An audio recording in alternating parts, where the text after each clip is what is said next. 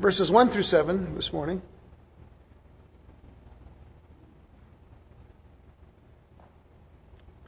As we do every Sunday, let's read together and let us read aloud. Verse 1. Now in those days, when the number of the disciples was multiplying, there arose a complaint against the Hebrews by the Hellenists because their widows were neglected in the daily distribution. Then the 12 summoned the multitude of the disciples and said, "It is not desirable that we should leave the word of God and serve tables. Therefore, brethren, seek out from among you 7 men of good reputation, full of the Holy Spirit and wisdom, whom we may appoint over this business. But we will give ourselves continually to prayer and to the ministry of the word." And the saying pleased the whole multitude. And they chose Stephen, a man full of faith and the Holy Spirit, and Philip, Prochorus, Nicanor, Timon, Parmenas, and Nicholas, a proselyte from Antioch. Well, I heard all the names pretty much. Last night nobody said anything in that verse. Verse 6. Whom they set before the apostles, and when they had prayed, they laid hands on them. Then the word of God spread, and the number of the disciples multiplied greatly in Jerusalem, and a great many of the priests were obedient to the faith. Shall we pray? Father, we thank you and bless you for this passage of Scripture that we want to look more closely at now. We ask that you would bless and anoint us and fill us with your Holy Spirit. For indeed, Lord, we not only want to gain greater understanding of your word, we want the understanding, Lord, to be able to be lived out and practiced and applied, Lord, to our lives. And so we need your Spirit both for understanding and for doing. And we ask you, Lord God, to just open our minds and our eyes and our ears and our hearts today, that we might rejoice in the wonders of your word and of your love.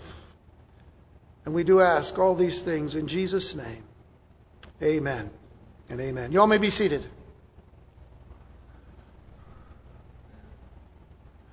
Most of us may most of us may be familiar, I should say, with the term megachurch. Megachurch. It usually describes a Christian congregation of a few thousand people, led by a large or growing staff of pastors, ministerial directors of one sort or another, and a good number of secretarial and maintenance personnel. That kind of describes what you would see at a mega church. But aside from the description that I've just given you of the number of workers, when you look at the early church, when you look at that first church after Pentecost, the early church by the time of this account in chapter 6, without any doubt could also be called a mega church. Thousands and thousands of people already gathered and gathering continually to hear the gospel of Jesus Christ, to be taught by the apostles the Word of God, to hear the stories of the power of God through Jesus Christ and through the power of His Holy Spirit. And the numbers continue to swell. You see, now from the viewpoint of the Sanhedrin, and I want to kind of bring them back into the picture again for just a moment. But from the viewpoint of the Sanhedrin, their consternation, their dismay, as I said, from their viewpoint, was well-founded. Because this new movement from outside of their tradition, outside of the status quo, was growing, and it was growing rapidly. It was no longer a mathematical problem of addition. Early on, we heard that God was adding to the church daily those who would be saved. There was 3,000, then there was 5,000. And if we added that, that'd be 8,000. And then more and more would still come, maybe over 10,000 people. But now it was no longer this mathematical problem of addition. It was for these Sanhedrin and these religious leaders a matter of multiplication. More and more people were flocking to meetings. Greater numbers were becoming disciples. And because their chief meeting place was still the temple courts, the evident growth had to be a source of frustration to the Jewish religious leaders. The church had become a megachurch. But growth and size do not always solve all problems.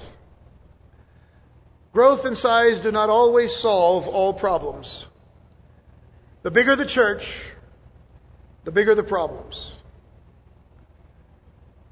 The more people are involved in church, the more people come, the more problems you have. That's why I've always said, and really it wasn't a quote of mine, but I've heard some people say this, and that is that ministry would be a great thing if it wasn't for the people.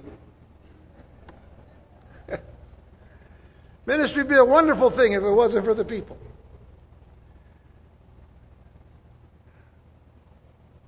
But some people tend to have problems with big churches too.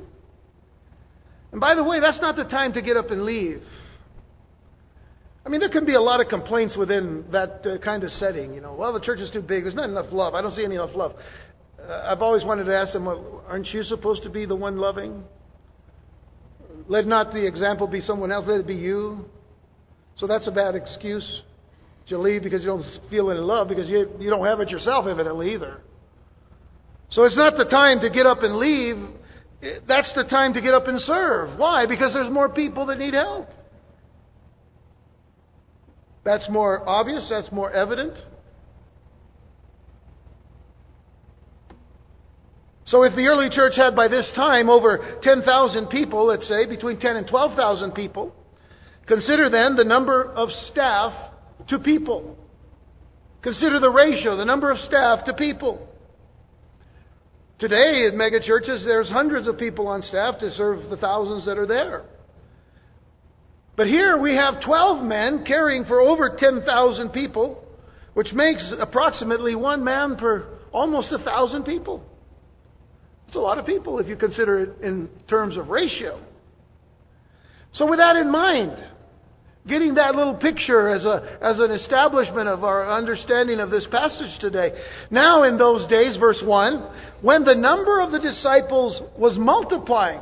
So that means it was a continuous thing. From one day you might go from 10,000 to 11,000, as it were. But there were still the 12 who they were counting upon to take care of all of the teaching and preaching and business of the church.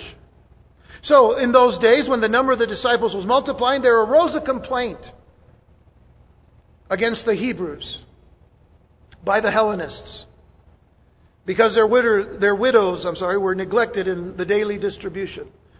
Because their widows were neglected in the daily distribution. Now, there are those who believe that this problem that arose was one of Satan's attacks on the church. And that is certainly possible. As a matter of fact, I would want you to consider it very strongly here today. It is certainly possible, since Satan always likes to attack the church from within. Remember back in chapter 5, Ananias and Sapphira.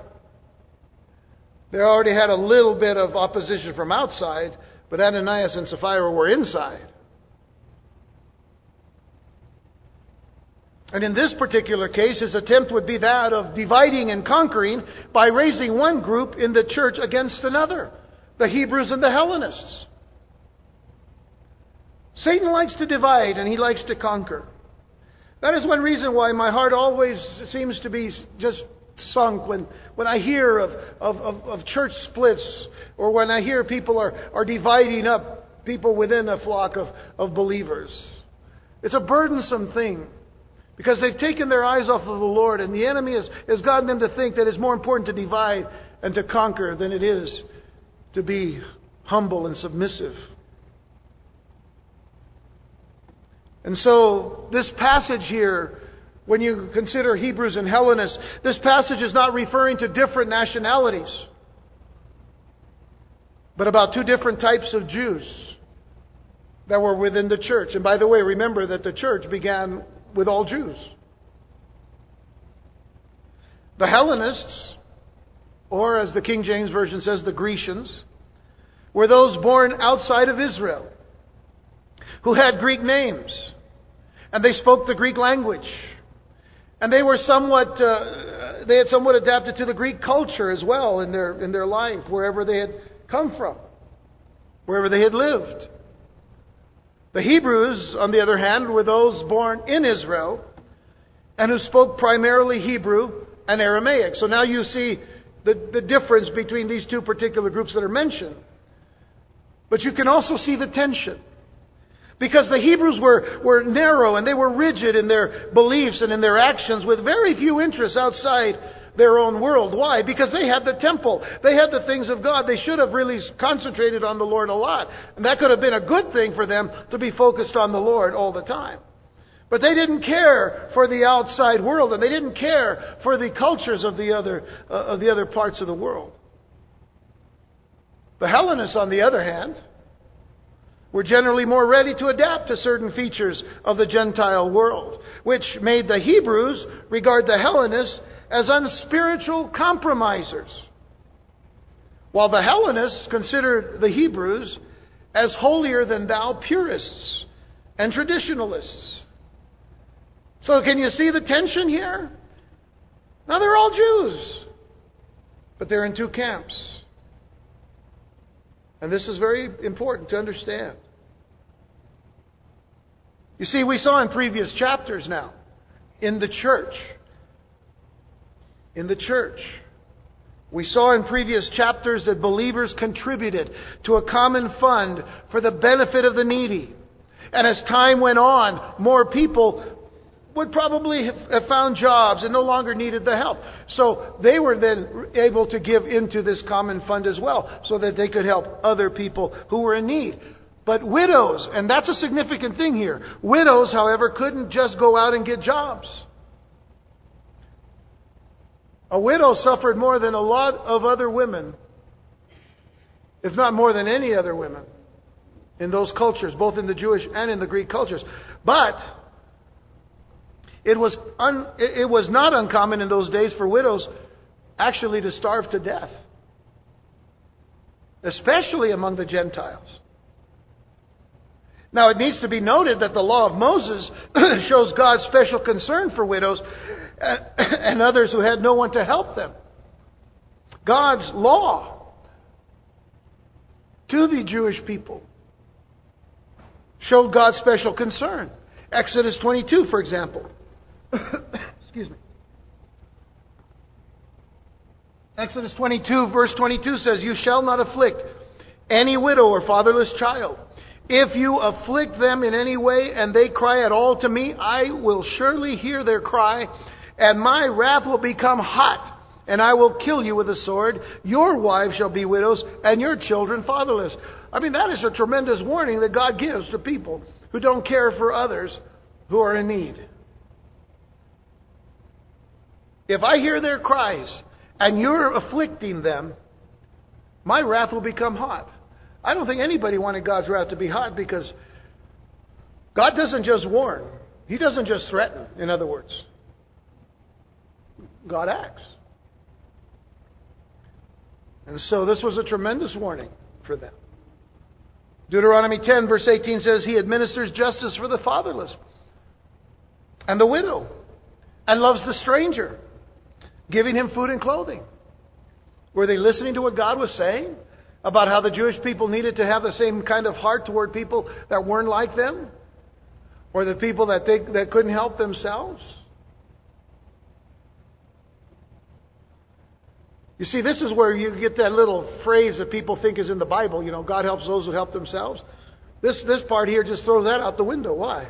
He helps those who cannot help themselves. But He helps those who cannot help themselves through those who He has blessed, His people. Even the Apostle Paul would begin a lengthy discourse on widows with this statement in 1 Timothy 5, verse 3. He said, honor widows who are really widows. And I would encourage you to read all of 1 Timothy 5 after verse 3 down through verse 16, where it talks there about widows. But he begins that by saying, honor widows who are really widows. That goes even beyond the Old Testament that says take care of widows. Well, you take care of them, but you honor them as well. Because they're special to God. So now, the daily distribution, as we've seen it here in verse 1, the daily distribution of charity, which, by the way, the word distribution is the Greek word diakonia, from which we get the word deacon from. And I'll talk about that word a little later on. Which, again, by the way, these men that we read of earlier were not called deacons. They were, so we don't see that word applied, but this is what they do. Well, we'll talk about that again in just a moment. But the daily distribution of charity, the diakonia, was in the hands of the Hebrew believers. The Hebrew believers, as opposed to the Hellenists, as it were, the Hebrew believers took care of the daily distribution. And apparently, some of the Hellenist believers thought that the Hebrew widows were receiving better care. That's why they bring the complaint. Our widows are not getting any care. And there will always be that little thought that says, you're taking better care of your people than you are taking care of our people. The strange thing is that they were all their people. Because they were all Jews. Now they were all Jews who were believers in Jesus Christ. But nonetheless, there were still these little divisions, as it were. And this oversight, I'm sure it was not deliberate. But what we discover is that there was limited administration and supervision. In some cases, you'd have to even think that it was poor administration and poor supervision. That some people were getting overlooked. I am sure with all my heart that they did not do this purposely or deliberately. And I bring that up because it's interesting that the enemy loves to use unintentional wrongs to start a disagreement or a quarrel that might just lead to a split. The enemy likes to get there and wedge in between those little differences, no matter how big or how small they may be, but he likes to drive those in between unintentional wrongs. There's a tremendous difference, if somebody really wants to hurt somebody. That already in itself divides them. But they weren't trying to be divisive. They just weren't able to handle all that was going on. Because there were so many people that needed to be cared for. But that's how the enemy begins. He begins his work by looking for that little bit of space just to drive a wedge right between the people. Unintentional wrongs. Here again, it burdens pastors to no end with it. People will leave the church because somebody had said, this person offended me, that person offended me. Well, did you talk to them about it? Maybe they didn't even know they offended you. Well, I'll give it to God. Well, no, you're not called to give it to God. You've got to take care of that. But it's easier to take your complaints, and go someplace else than it is just to deal with something that may have been just unintentional.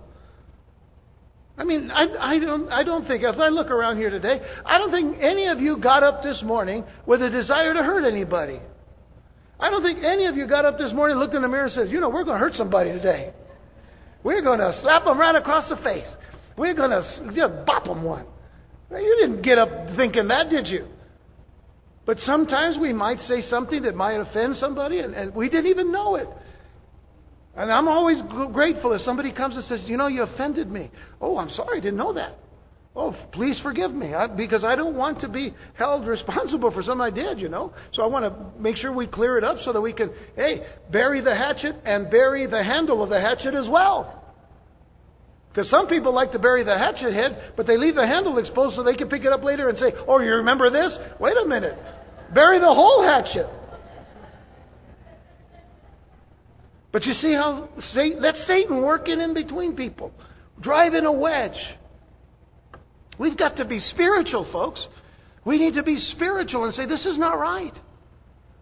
And this is good because this is what it's leading up to. Doesn't Satan just love to divide the membership and discourage the leadership? He loves to divide membership and he loves to discourage leadership. But praise God for the wisdom of the apostles. Look at verse 2. Then the 12 summoned the multitude of the disciples. Folks, we have to be spiritual about these things. The 12 summoned the multitude of the disciples, and he said, that means they summoned as many of the people as possible, brought them all together.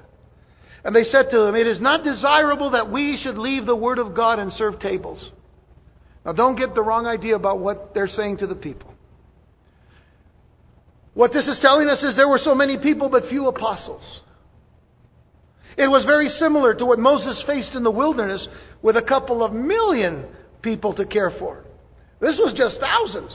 Moses had to care for millions. And when the people went to talk to Moses, they had to stand all day and wait in line just to air their complaints or make certain requests that were necessary. As a matter of fact, Moses' father-in-law, Jethro, gave some very important suggestions and advice. More than suggestions, really, but advice to Moses. In Exodus 18, verse 17, Moses' father-in-law said to him, did I mention his name is Jethro? Okay. It's not the one from the Beverly Hillbillies. Just want to make that clear. So Moses' father-in-law said to him, the thing that you do is not good. And the fact that he was staying up all day and everybody was in line. And he says, but both you and these people who are with you will surely wear yourselves out. For this thing is too much for you. You're not able to perform it by yourself. Listen now to my voice. I will give you counsel, and God will be with you. Now listen carefully to what Jethro tells Moses.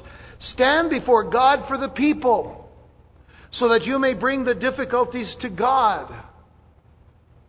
First of all, take it to God. Then look at the next part.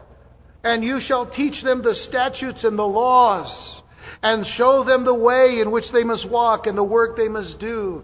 You're not alone. Teach them the Word of God so that they can stand with you. They can see the work that you're doing, and they will do the work that you're doing. Pretty wise. Verse 21, moreover, you shall select from all the people able men.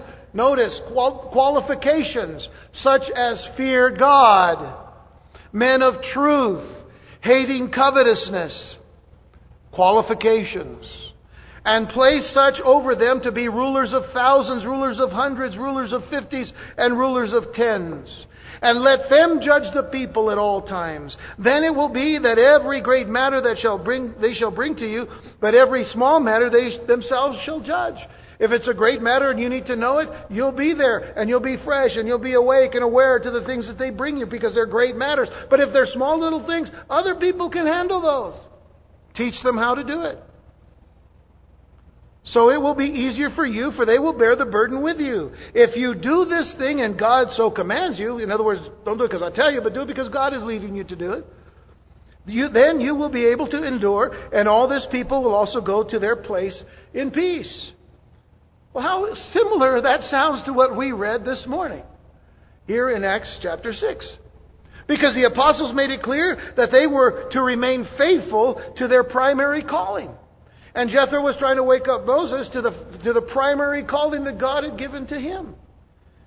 But the apostles made it clear they were to remain faithful to their primary calling, which was to pray and to preach and to teach the Word of God.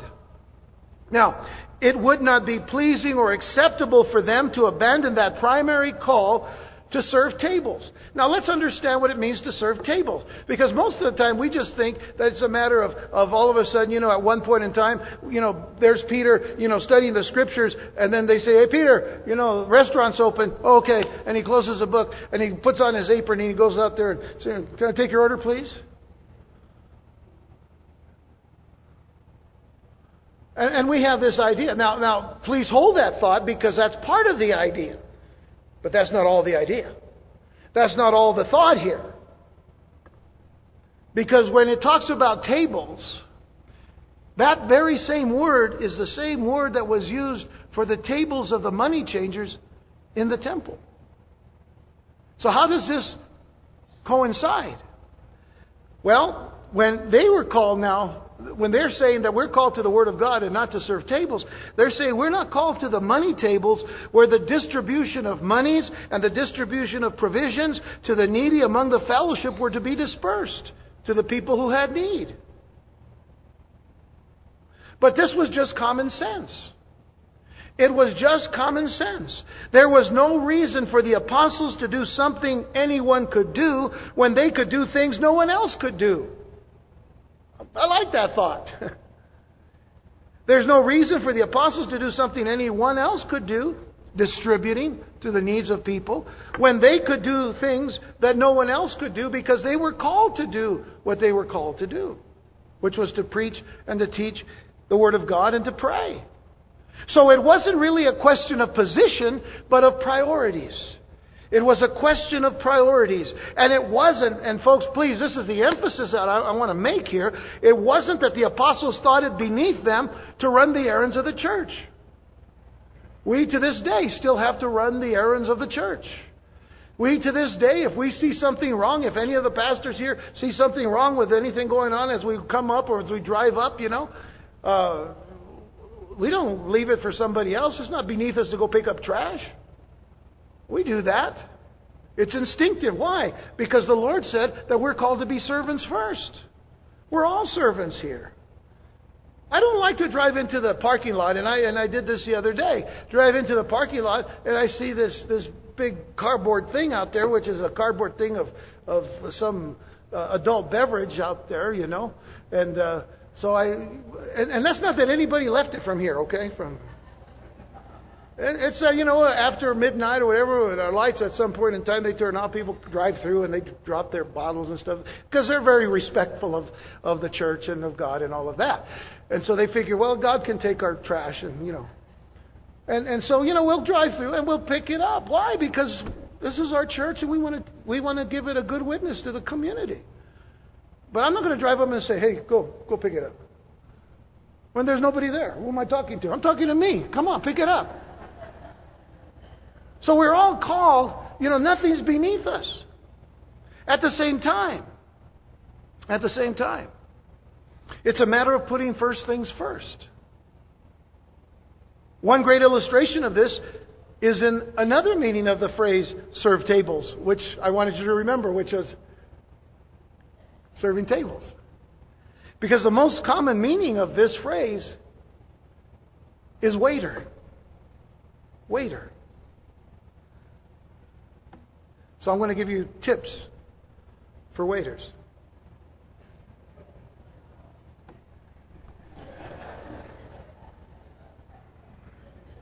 Let me give you a tip. Save your money. Okay. In one sense, we Christians and members of the body of Christ are all called to be servants.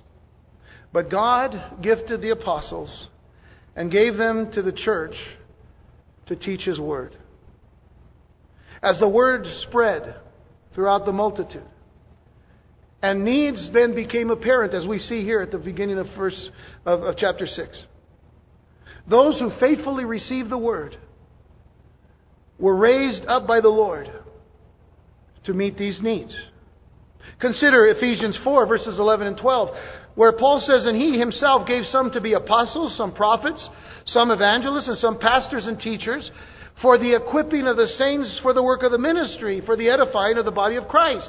And if you look carefully at verse 12, what it's telling us is that the pastors and teachers and all the rest that have been mentioned here are given to the church for the equipping of the saints to do the work of the ministry. That is literally what it means, to do the work of the ministry. And it is for the building up and the edifying of the body of Christ. Everybody is to have their part in that.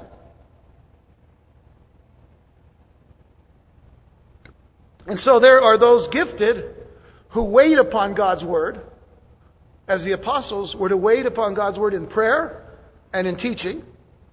And then there are those gifted men and women who waiter God's Word. Somebody gave this illustration. I thought it was great. You don't go to a 4-star restaurant. A 4-star restaurant, kind of a really fancy place. And the chef cooks all the meals, and then he plates them And then he takes them and he goes out and serves, with his towel, brushing off because it's so hot. And he takes them and lays them down at all the tables. And he doesn't ever come out of the kitchen. Why? Because that's where he's called to be. He has sous chefs, which are the ones that plate everything after he's cooked it, and then they prepare it. And then there are the waiters who come and take the tables and the trays, or should they? And they got and they take them out to the tables, right? Everybody has their job. At some point, somebody says, "I'd sure like to visit with a chef because he made such a wonderful meal. Have him come out, please." And sometimes they'll sneak out and just, "Oh, thank you very much, and all of that. But for the most part, they just stay in the kitchen because that's where they're called to be, putting everything together. So there are those who wait on God's word because they're doing what needs to be given out, and there are those who waiter God's word. Now, this is a kind of an interesting thought. But it's a good thing, and please bear with me. It's a good thing that it was the daily ministration or the daily distribution that was strained and not the praying and the ministry of the word. It's a good thing that what they were worried about was the fact that people weren't being ministered to, but they weren't complaining about the word of God. That's what I'm saying. It's a good thing that it was the daily distribution that was strained and not the praying and the ministry of the word. In other words, there weren't complaints that the Bible teachings were too dry, or that the instruction was repetitive, or that the instruction is, and here's that great word, boring. There weren't any of those words here. That's not what they were complaining about.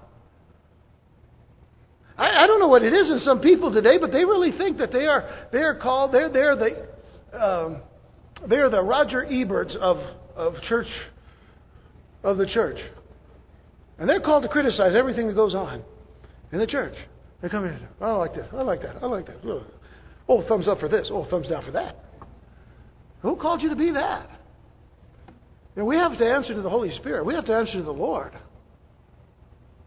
I don't come to this pulpit here, frivolously. I don't come up here just thinking, well, we'll get by the day. I've got to think very carefully. I've got to pray. I've got to study. I've got to know that what I'm going to give you is everything God wants you to have. But you need to listen. Pay attention. I mean, there'll always be those who complain about any and everything. There will always be that. Those I will indeed leave to the Lord. But what we learn in this passage today is that, and I don't want you to miss this, what we learn in this passage today is that unmet needs means that believers who are receiving the Word of God need to step up and serve tables. Unmet needs means that believers who are receiving the Word of God need to step up and serve tables. Notice in verse 3. What we've received so far in verse 2 is that it says, the disciples, or I should say the apostles said, it is not desirable that we should leave the Word of God and serve tables. Therefore, brethren, speaking to the multitude, seek out from among you 7 men of good reputation, full of the Holy Spirit and wisdom, whom we may appoint over this business. But we will give ourselves continually to prayer and to the ministry of the Word. We will give ourselves to our priority. We will give ourselves to what God has called us to do. It doesn't mean that we won't help someone, we won't pray for someone, we won't visit with someone. It doesn't mean any of that. It just means that we're going to keep first things first here. But you seek out from among you. Then you let us know who they are. And make sure they have these qualifications. Did you notice the qualifications? Good reputation. Full of the Holy Spirit and wisdom. Whom we may appoint. Now that's an important thought here. That we may appoint. I'll explain in just a moment. But he says we'll give ourselves continually to prayer, to the ministry of the Word. Your help will free us to serve you better in God's Word. The qualifications now that were given here, that the apostles described, do not have anything to do, and I want you to listen, they do not have anything to do with wealth, they have nothing to do with business success, has nothing to do with influence. They have everything to do with inward character and nothing to do with outward appearance. Everything to do with inward character, not with outward appearance. The apostles certainly valued the input of the congregation. That's a good thing. For we also value your input. There are times when you see things we don't see. And God will allow you to help us in seeing some of those things. That will be helpful to the church. But they valued the input of the congregation. But this wasn't an exercise in congregational government, as some people believe. It wasn't an exercise in congregational government, because the decision rested on the apostles. Did you notice that it says, whom we may appoint? You will seek out. You'll let us know. But we'll appoint. There are 4 prerequisites mentioned here for any service in the church. And I think it's important for us to go over that. 4 prerequisites mentioned here for any service in the church. The first is that they be from among you. Did you notice that? Seek out from among you. Not from outside of this multitude, but from among you. Not outside of this church, but from among you in this church. Seek out those from among you. This reminds us that any person seeking to serve the church must have a personal relationship with Jesus Christ. This person must be born again. Remember that this was now the body of Christ, and those that were among you are those that have come to know Christ as their Lord and Savior. So we're not going to get somebody that doesn't have that prerequisite. You need to know Jesus Christ. You need to be born again of the Spirit of God. It's a sad thing when you find out that people are serving in certain churches and they've never accepted Jesus, they never accepted the truth about Jesus, or never received Jesus as Lord and Savior. But I don't care what you do in the church. If you're on the maintenance crew, or you fix one thing or another, or you work in whatever it is, you need to know Jesus. The second prerequisite is that they're to have a good reputation. Now, by the way, the word for reputation in the Greek is the same word that is used for testimony. You see, for Christians, our reputation is in God's hands, because our reputation is not so much a reputation like we have in the world. Our reputation is our testimony of Christ in our life. Good reputation, then, they are to be men of honest report. We are to have people in the church of honest report, men and women of honest report. You have an honesty in your life, an integrity in your life. One good reason is given to us by the Apostle Paul, who writes of an elder in 1 Timothy 3 verse 7, and he says, moreover, he must have a good testimony. Did you notice that? A good testimony, good reputation, same thing. He must have a good testimony among those who are outside, which means outside of the church, lest he fall into reproach in the snare of the devil. Now, not everybody outside of the church loves Christians. But they cannot deny, if we live in integrity and if we live in honesty, if we live our lives upright before them, they cannot deny that, and they have to respect that. I believe the problem today is that there are so many people on TV that are charlatans and that are just false prophets or false apostles of one kind or another, that they give this air as that this is how Christians are to be, and the world looks at them and has no respect whatsoever toward them, because their reputation is that of pulling the wool over people's eyes. But it should not be that with a believer in Jesus Christ. Whether the world wants to love us or not, that's up to them. But if we have a good testimony before them, they cannot bring a charge against us before God. Lastly, full of the Holy Spirit. Well, not lastly, I've got another one. Thirdly, full of the Holy Spirit. There was evidence in these men's lives that the Spirit was working in and through them. One way of knowing if a person is filled with the Holy Spirit is to look at the fruit in their life. Look at the fruit in their life. As a matter of fact, Jesus even said that if you're going to judge anything, you need to judge the fruit in a person's life.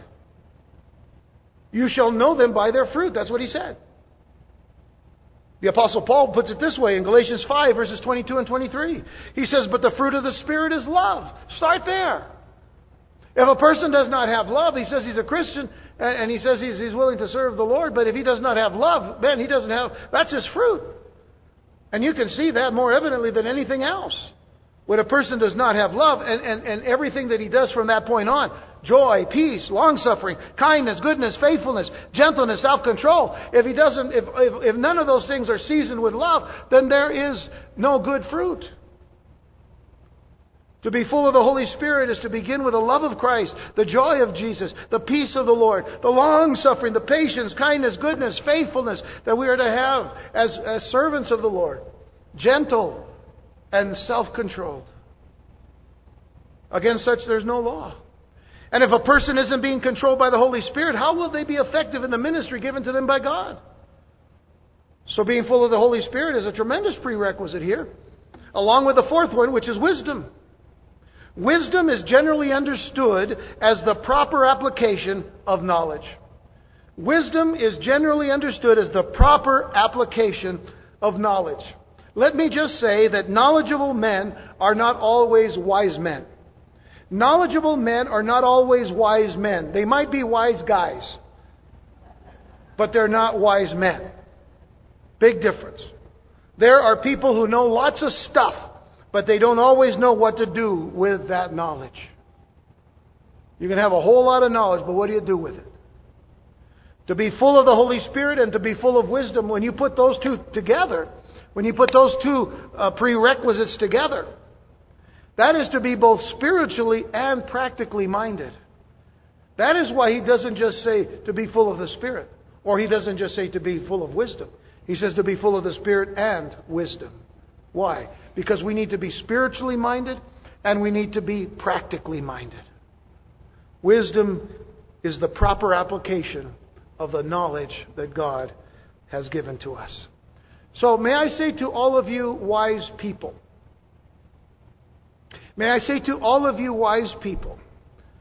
wise people, number one, be aware of your relationship to God. Wise people, wise men and wise women, number one, be aware of your relationship to God. For a person who has no humility before God is not wise. A person who has no humility before God is not wise. So be aware of your relationship to God. He is God, we're not. He's all-powerful, almighty, all-knowing, ever-present. And who are we? Proverbs 9 verse 10 says, the fear of the Lord. The fear of the Lord itself, just the very statement itself, the fear of the Lord puts us down on our faces before God in reverence and respect. The fear of the Lord is the beginning of wisdom. If we want to be wise, we need to fear God. We need to know what our relationship is before God. And the knowledge of the Holy One is understanding. So wisdom and knowledge are so much a part of us fearing the Lord properly and wisely. Secondly, wise men and women, be one who is slow and careful about what you say. Be slow and careful about what you say. Be quick to hear, slow to speak, and slow to anger, as we're told by James, who quotes from the Proverbs. In Proverbs 17, verse 28, I love this.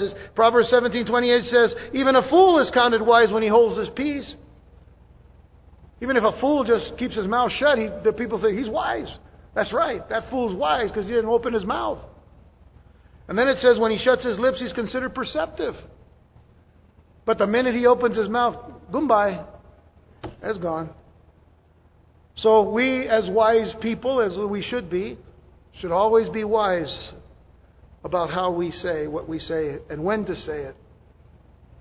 Be slow and careful about what you say.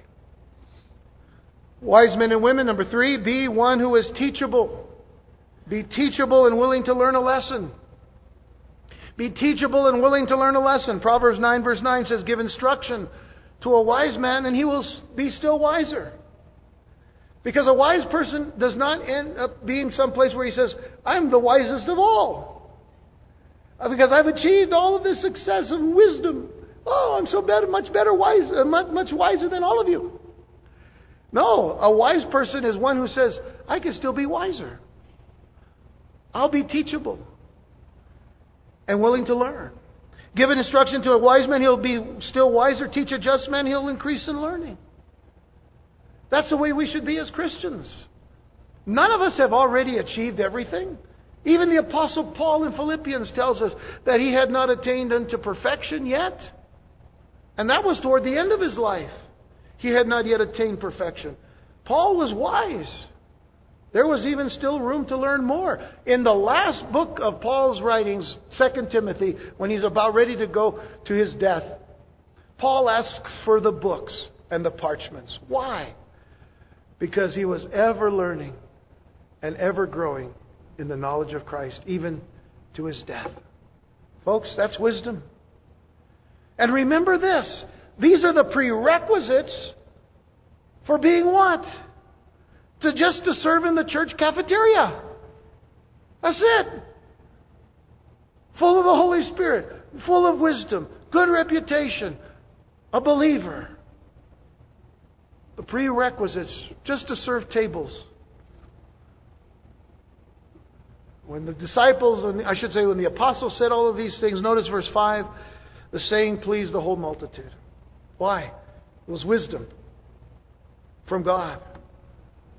The saying pleased the whole multitude, and they chose Stephen, a man full of faith in the Holy Spirit, and Philip, Prochorus, Nicanor, Timon, Parmenas, and Nicholas, a proselyte from Antioch, whom they set before the apostles. And when they prayed, they laid hands on them. Isn't it interesting? First they prayed, and then they laid hands on them. And you know what they did when they laid hands on them? They prayed. So they prayed before they prayed. It's a wonderful thing. Then the word of God spread. And the number of the disciples multiplied greatly in Jerusalem, and a great many of the priests were obedient to the faith. So here in verse 5 we find a demonstration of the spiritual gift of the word of wisdom. As God began to give them wisdom, they chose certain men. Stephen and Philip and so on. And the multitude was pleased with the decision of the apostles. The apostles had spoken with a word of wisdom, and they said, this is right. I'm sure that the Hellenists were also very pleased, especially pleased, with the fact that the men chosen were more than likely all Hellenists themselves. How do we know this? Well, they all had Greek names. None of these were Hebrew names. These were all Greek names. Telling us that the apostles showed a great sensitivity to the offended Hellenists by appointing Hellenists to take care for the widow's distribution. Isn't that a wonderful thought? These are your people. You know them. You speak their language and you know what they need. You take care of them. We brought you alongside of us so that you can do this. What a blessed thought that is. The first one that is mentioned, of course, is Stephen, who would become the first martyr. As we'll see in the next chapter. He's described, notice, as a man full of faith and of the Holy Ghost. Full of faith and of the Holy Spirit. And he was certainly going to demonstrate this soon enough. The next was Philip, who should be distinguished from the Apostle Philip, different person. He would become the first missionary of the church, as we shall see later in chapter 8. But these two men, on behalf of the others, but these two men serve to illustrate what Paul says in 1 Timothy chapter 3, verse 13, when he says, for those who have served well as deacons obtain for themselves a good standing and great boldness in the faith, which is in Christ Jesus. You see, it's not just a matter of saying, if I'm going to serve tables, I don't have to do anything else. No, you're a witness for Jesus Christ. Stephen served tables, and he preached to the religious leaders. Philip was a table server, but he just made himself available that he, could travel pretty fast and he could get around, and he's all of a sudden preaching the gospel to people who needed to understand God's word. You see, it's more than just being a slave and a servant. Nothing is known about the next 5 men mentioned except for the fact that Nicholas is mentioned as a proselyte of Antioch, which tells us that whatever he was before he became a Jew, because that means that he converted to Judaism, whatever he was before he became a Jew, then he became a Christian. So that's just an interesting path that he took, because they referred to his conversion to Judaism as a proselyte. But so now, as we stated earlier, the Hellenists had nothing more to complain about. They had nothing to complain about any longer. They couldn't feel cheated anymore. Why? Because their complaint was heard, and it was met with wisdom. And this teaches us all. It teaches all of us that ministry always starts with service. Ministry always starts with serving. The apostles served the people by taking their hearts' concerns seriously. And they waited upon the Lord, and they acted upon it, and they involved the people. But then when the people said, "These are the people we believe in," and the apostles prayed, and they chose these 7 men. By the way, the number 7 is not important so much. We could say it's a perfection number and all of that. But you could also say that each one had a day of the week that they could serve at the table. So it's nothing major here. But everything begins with service. Joshua was a great conqueror, but he started out as what? The servant of Moses. David humbly and quietly tended sheep for his family before he was chosen to be king of Israel. Which again reminds us of character. It reminds us of what God looks for. Remember, Samuel goes to the house of Jesse, David's father, because the Lord tells him, out of this house will come the next king of Israel. And so he has this parade of David's brothers go before him. And he says, "Oh, that's a good, that's a big, look, And he gets all excited about all he sees. And we're told in 1 Samuel 16, verse 6, so it was when they came that he looked at Eliab, the brother of David. He looked at Eliab and he said, "Surely the Lord's anointed is before him. This has got to be him. Big guy, tall guy, features, look like John Wayne. Maybe even walks like John Wayne, whatever. I mean, he's got whatever it takes." And the Lord says to Samuel, "Do not look at the appearance or at the height of his stature, because I have refused him. For the Lord does not see as man sees. For man looks at the outward appearance, but the Lord looks at the heart." And remember what Jesus said in Mark 10:44. He says, "And whoever of you desires to be first shall be slave of all." We all begin with service, and we continue as servants. And so as the names of these servants were given, verse 6 now of our text, we can finish off here. "Whom they set before the apostles. And when they had prayed, they laid hands on them.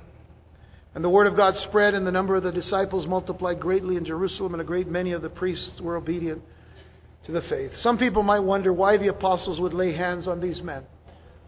Why would the apostles lay hands on these men? I mean, all they were doing was providing for the practical needs of widows. Do you have to be spiritual to do that? Please remember this, that practical service is spiritual service. Practical service is spiritual service. And how do we know this? We know it in this whole passage we read today. The same Greek word that is used for distribution in verse 1, what is the word? Diakonia. Is the same word that is used for the word ministry in verse 4. Where the apostles say, "We will continue in the ministry of the word." Same word, diakonia. So even the apostles themselves were deacons to the word of God. It was the same word. Practical service, spiritual service. Practical service is spiritual service. You see, we should count it a privilege to serve the Lord in practical as well as spiritual ways. We serve the Lord. We see trash out there, and there's a trash can outside. We see, "Oh, for the Lord,"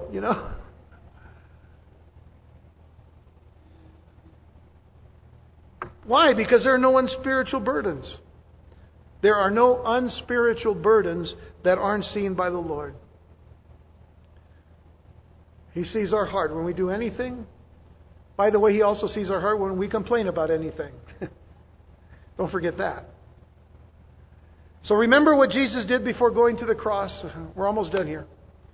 Remember what Jesus did before He went to the cross? You all know what He did. John 13. Now before the feast of the Passover, when Jesus knew that His hour had come, that He should depart from this world to the Father, having loved His own who were in the world, He loved them to the end. And supper being ended, the devil having already put it into the heart of Judas Iscariot, Simon's son, to betray Him, Jesus, knowing that the Father had given all things into His hands, and that He had come from God and was going to God, rose from supper and laid aside His garments, took a towel and girded Himself. After that, He poured water into a basin and began to wash the disciples' feet, to wipe them with a towel with which He was girded. It is not beneath the Lord to do a slave's job. And He says, what you see me do here, I do as an example for you to do to each other. Serve one another. What is the outcome? When the Sanhedrin tried to destroy the church by wanting to kill the apostles, didn't happen. Satan was defeated. Satan tries to divide the church by dividing the Hebrews and the Hellenists. Satan fails. What's the result? We're told that the Word of God spread. It increased. The number of disciples multiplied greatly. Multiplication kept going on. The ministry of God's Word continued to go forth despite the potentially divisive issue that was certainly diffused powerfully by God. The strategy of Satan failed to materialize. The church did not divide and the apostles were not distracted from their calling. The church continued to grow, even attracting some of the opposition, which should remind us that if many Jewish priests could be saved, so could our hard-hearted loved ones too. That should always be a thing that we should remember. If those high priests could be saved, so could the hardest person that we know in our lives. And so this was all definitely new wine in new wineskins. A new and living way through Jesus Christ. The old wineskin wouldn't have contained it. There was a new wineskin because there was new wine. And hopefully most of those high priests laid aside the old wineskin and became new wineskins. The enemy tries to divide and conquer, but Jesus unifies and strengthens. Let me leave you with the words of Paul. I'm already a little late. Colossians chapter 3, verses 12 through 17. Notice how this ties into what we've just read and what we've just studied. Paul says, therefore, as the elect of God, holy and beloved, put on tender mercies, kindness, humility, meekness, long-suffering, bearing with one another and forgiving one another if anyone has a complaint against another, even as Christ forgave you, so you also must do. But above all these things, put on love, which is the bond of perfection. And let the peace of God rule in your hearts, to which also you were called in one body, and be thankful. Let the word of Christ dwell in you richly in all wisdom, teaching and admonishing one another in psalms and hymns and spiritual songs, singing with grace in your hearts to the Lord.